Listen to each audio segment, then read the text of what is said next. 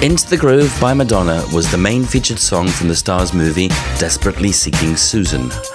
Released at the end of the promotional campaign for her Like a Virgin album, the track would be retrofitted onto that LP, but was actually a huge advancement for the singer as it marked her debut as a producer. The song would never be released as a single in the US, but would achieve huge chart success around the world on its release in July 1985, the very centre of the 1980s, and at a point where Madonna was undoubtedly the biggest star in the universe. It would reach number 1 in Australia, Belgium, Finland, Iceland, Ireland, Italy, Netherlands, New Zealand, Spain, and the UK. It's been labelled by many as Madonna's first really great track, which, considering the success she had already received at this point, only goes to show how admired Into the Groove is. At its heart is a powerful synth riff which travels across the audio spectrum from bass to high end, and Madonna's helium-charged vocals command the listener to get on the dance floor. Madonna would rework the song in 2003 as part of a promotional campaign for fashion outlet The Gap. But it's the original version, along with a 1987 remix, which still receives regular airplay and is considered by many to be the ultimate 1980s dance track. I'll be playing you the demo of the song, which ended up being used in the movie, along with the isolated tracks from the recording session, and yes, you'll hear that bass line. So for now, sit back, listen, come on, as we go inside Into the Groove. Hello, my name is Edward Russell, and once again I've been really enjoying your comments on social media. Don't forget that we are on Twitter, Instagram and Facebook, so it's a great way to interact and talk with the other fans as well about our favourite pop star. Before I go any further, I've got a special request for all listeners. If you're listening to this episode before Monday, 6th of July 2020, then please vote for Inside the Groove at the British Podcast Awards. All you need to do is go to the website, britishpodcastawards.com/vote. Search for Inside the Groove and add your vote. It will ask you to confirm this by email, and that's all you need to do. And it would mean so much if we could win the Listeners' Award. And talking of listeners, I've been looking at some of your comments. It seems some of you, having listened to the Erotica episode, believe that the song Love Hurts, which you can hear underneath my speaking now, was possibly a demo done by Junior Vasquez. Now, this is possibly true. I don't know for definite. My feeling is that it's a Shep Pettibone track. But it's possibly Junior. We know that he first had a credit for a Madonna song for Vogue on the I'm Breathless artwork. It's believed that Junior introduced Madonna to the ballroom scene in the late 1980s, inspiring her to write the song. He remixed Secret and a number of other tracks for Madonna and was rumoured to have actually recorded some original material with Madonna, but there's no evidence of this. Was he a co-writer of Love Hurts? Possibly. I think not. It doesn't really sound like one of Junior's tracks, and Shep claims to have been in the room when Madonna first came up with the My Name is Dieter style lyrics, so that would possibly suggest it's a Shep track. But I'd like to know for definite, so if you've got more evidence, please let me know. But on to this episode's track, Into the Groove. Again, I took to social media to ask people what their favourite thing about the song was. For lots of people, it just makes you want to dance, and you cite Madonna's vocals as just being so empowering. But the two things I kept hearing again and again was the brilliant middle eight, which gets repeated twice in the song, but also that bass line. And don't worry, you'll be hearing it in a short while. The song was recorded possibly at the end of 1984 or the beginning of 1985, and is a co-write and co-production between Madonna and Stephen Bray. Madonna and Bray met in Michigan at the university Madonna was attending, before she left to find stardom as a dancer in New York. 2 years later, Madonna called Stephen and invited him to New York to be part of the band that she was in, Breakfast Club, and Stephen joined to become a drummer. Madonna then left the band and formed her own band called Emmy and the Emmys, and Stephen was part of that group too. Madonna and the band were signed to Gotham Management, and they were creating rock-orientated music, but it wasn't really where Madonna's heart was. So as a side project, her and Stephen Bray created more sort of dance-orientated music.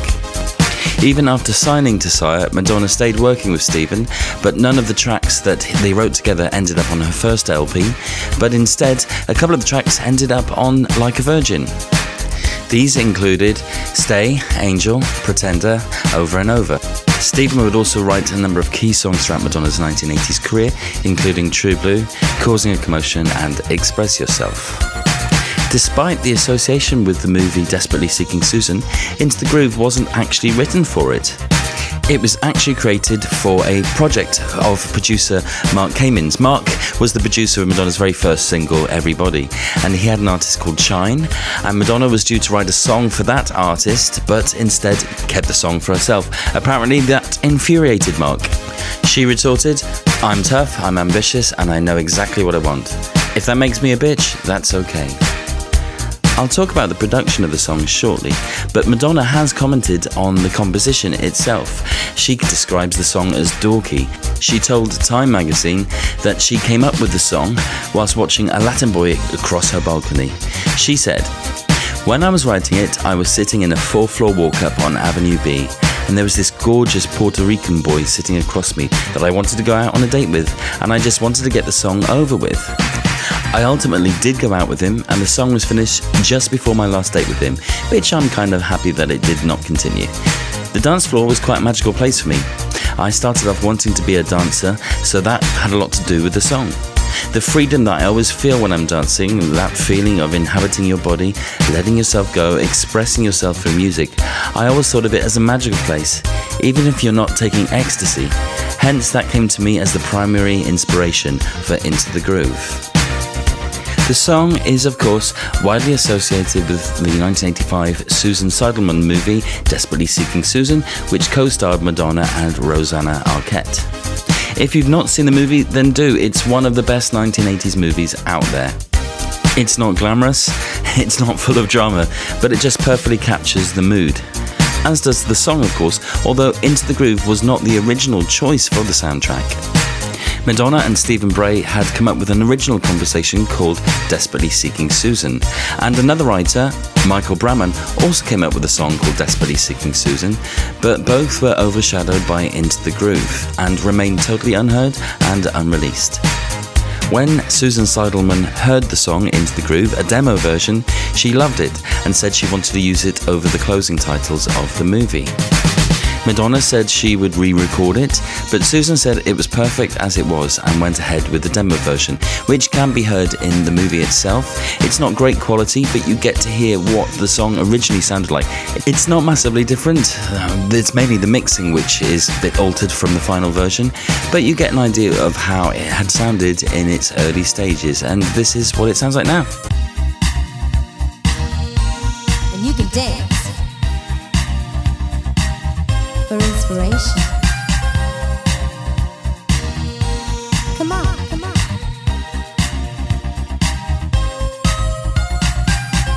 Get into the groove, boy, you got to prove your love. Now, to me, the main difference is that the hand claps are a lot quieter and there's a little bit of bareness in the backing track.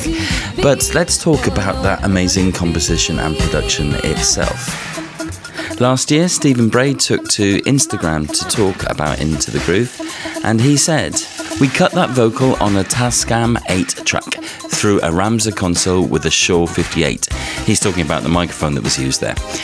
When Warner's called to say that they wanted to release it as a single, I told Madonna she'd have to re-sing for the real version. So glad she was smart enough to respond, why would I do that? Brackets, expletives deleted. Indeed, part of the song's success is its simplicity. And you'll know from other episodes that Madonna is always keen to keep things basic and to keep them slightly underground. But the song would be remixed by Shep Pettibone in 1987 as part of the You Can Dance project, a remix LP that was released just after True Blue. Shep's version was more than a remix. In fact, he had additional production as his credit for the song, which included a lot more percussion and a piano interlude. And it's the multi-track stems of that version which have leaked onto the internet and which I will be playing you and trying to work out how it was all put together. So let's start, as ever, with the drums. You have a kick drum, Notice how that doesn't play on every beat, but simply the first part of the beat, or the ones as it's known. And that gives the song more of a swing feel. And this is the snare. Very simple in its sound, and with an occasional sort of skip to it here. And that's complemented with a hand clap. It sounds very different here without the gated reverb that you get on the finished track. Along with this, you also get the hi-hat. Lovely skippy feel to that as well. Put it all together and you get the beat, which sounds like this. It sounds so much different with the gated reverb on the hand clap and snare. Gated reverb is an echo, where the tail is sort of cut off abruptly. And it's quite a significant sound in 1980s pop music. Prince used it a heck of a lot. But what of the drum machine creating that sound? Well, you'll remember from the Borderline episode that the Linn drum machine was used very extensively in the 1980s, but there was a sort of counterpart to the Linn drum machine, which was the Oberheim DX, a slightly cheaper version of the Linn. It worked on the same principle and had quite similar sounds, particularly the snare drum and the toms are very similar, but there's quite a significant difference to the kick drum and the hi-hats. And the way that it operated and was used was quite different as well. It wasn't the first time that Madonna had an Oberheim DX in her songs. The first one being Holiday in 1983, and of course that was produced by Jelly Bean. The DX had been preceded by the DMX, which was a much more complex and more expensive version of it. But Into the Groove isn't the most famous song to use the DX. In fact, that accolade goes to a song whose drum machine is probably one of the most famous in the world. And it is this song. Do you recognize it? Okay. It is, of course, New Order with their 1983 track, Blue Monday. In fact, it does sound quite like Into the Groove now I listen to it. I wonder if it was a source of inspiration for Madonna. Shep Pettibone would also remix a number of songs for New Order, but he finally got to do a Madonna track in 1986 with True Blue, although he expressed the fact that he would have loved to have remixed Into the Groove itself. That finally happened in 1987 with the You Can Dance project, and as mentioned earlier, Shep added a lot more percussion to the track, and I'm going to play you some of those elements now. First of all, there's a cabasa, a sort of shaker percussion instrument. And separately, you've got some conga drums. The song already has a more Latin feel, and added to that comes a cowbell. Shep doesn't hold back. Added to that is a whistle, a jawbone, and also these timbali drums. There's also this added tom-tom, and I don't know if this might actually be on the Stephen Bray production, but it's very low in the mix if it is. So, what of that production? A few years after Into the Groove, Stephen Bray gave an interview to Smash Hits magazine, and he explained, I come up with some ideas and send them to her on a cassette, and she'll check them out, and then we'll get together and work on the arrangement on the one she's chosen. Well, that sounds familiar to what Madonna was saying about writing the song whilst looking at a Puerto Rican boy. Stephen Bray continued, Madonna will do all the words and will have quite a lot of say in the song's final trimmings. I've always kind of made the ribcage and the skeleton of the song already, and she's there for the last things like the eyebrows and the haircut, I guess. And as for that skeleton, well, Into the Groove is completely synthesized. That wasn't unusual in the 1980s, but it is quite unusual for Madonna. Electronic music was at the core of the decade of Margaret Thatcher and Ronald Reagan, but I'm finding it hard to think of another single by Madonna which is completely synthesized. Certainly nothing before, maybe Thieva in 1993. Seriously, everything's got a bit of guitar in it or some percussion, but otherwise, Into the Groove is synth only. And let's have a listen to those synths now. What you're hearing is the sound of the Roland Juno 106 keyboard. And that gets augmented by another Oberheim, this time it's the Oberheim 8 keyboard. That also plays in the verse.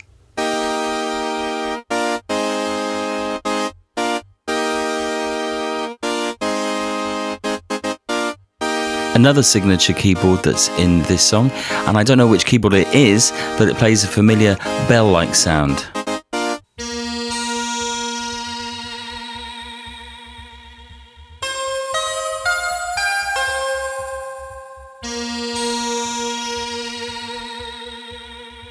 of course, the other keyboard that's heard throughout the song is that fantastic bass line. And it's really interesting to hear it soloed. I'm just going to play it first and then I'll talk about it. I'm going to play a fair bit of it because, well, it's just so great.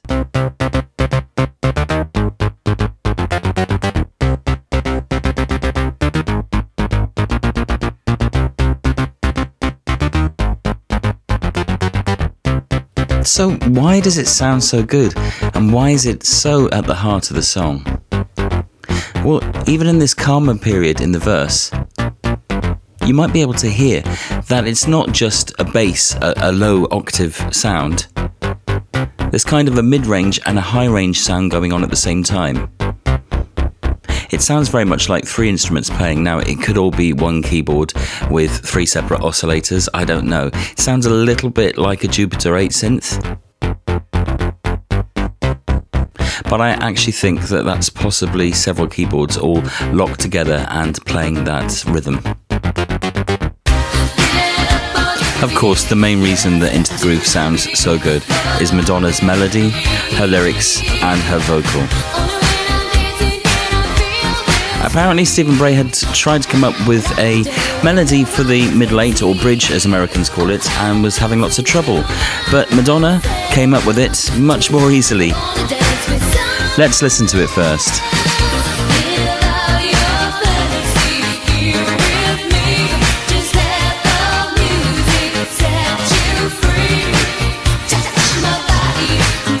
Madonna's friend Erica Bell had been present during the recording process and witnessed the difficulties that the pair were encountering whilst creating this section.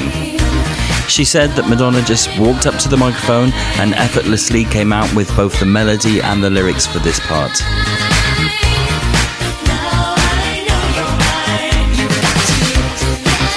But I actually think it works on a couple of levels.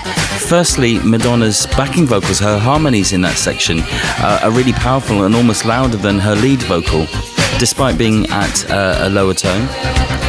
But also the first time you hear them, it drags on for a really long time, far more than the 8 bars that a middle 8 tends to be constructed of.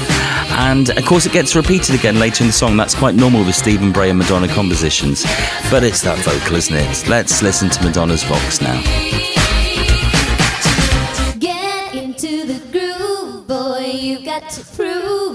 What you're hearing here is Madonna singing twice or double tracking, and that gives a thickness to the sound. And you really notice it when she sings parts of the verse single track. Music can be such a revelation. Dancing around, you feel a sweet sensation. We might be lovers if the rhythm's right. And of course you can hear that really lo-fi quality that Stephen Bray alluded to. In fact, they're actually on the multi-track with that delay echo on them as well. I lock the doors where no one else can see. I'm tired of dancing here. There's a really interesting comment from Stuart Price. When he was doing the backing tracks for Madonna's Reinvention tour and listening to these vocals, he commented on how lo-fi they were and sort of joked that you could hear the traffic of New York going on in the background. Step to the beat. In fact, the intro has got quite a lot of sound on it. And you can dance for inspiration. Come on. I'm waiting. That I'm Waiting in particular is really quiet. And when Chet Pettibone did his remix of the song, particularly the version that ends up on the Immaculate Collection, he sort of drops the drums out from that intro. So must have had to do a lot of work to get those vocals sounding as sharp as they do. Talking of Shep, he also added a few more things to the track, including some of his kind of gimmicks, as it were, such as the vocal chops that you hear here. Step to the beat. Those vocals are chopped up and put through the EMU sampler. That laugh, incidentally, is from True Blue. Come on. These vocal samples are throughout the whole of the multi-track. Also included are these parts. These stuttery sections would get used largely in the dub mix and the instrumental mix that was done. And if you recall from the interview with Tony Shimkin a few episodes back, Tony said that they would lay off parts of the section, the verse, the intro, and do various effects on the fly, and then cut it together to create a final mix, as it were. And these elements were in the multi-track so that Shep would be able to do that. But the pièce de résistance, as it were, in Shep's version is, of course, the piano overdub. And in the liner notes for You Can Dance, it's talked about, it explains, it was an impromptu one-take emulator run played by the session engineer Andy Wallace, which forms the extended piano break. Pettibone says, I had no idea what he played, he just started and it was really inspired. We were screaming, ah, and jumping all over the room. And that feels like an appropriate section for us to play out with today. Thank you once again for listening to Inside the Groove, Inside Into the Groove in this case.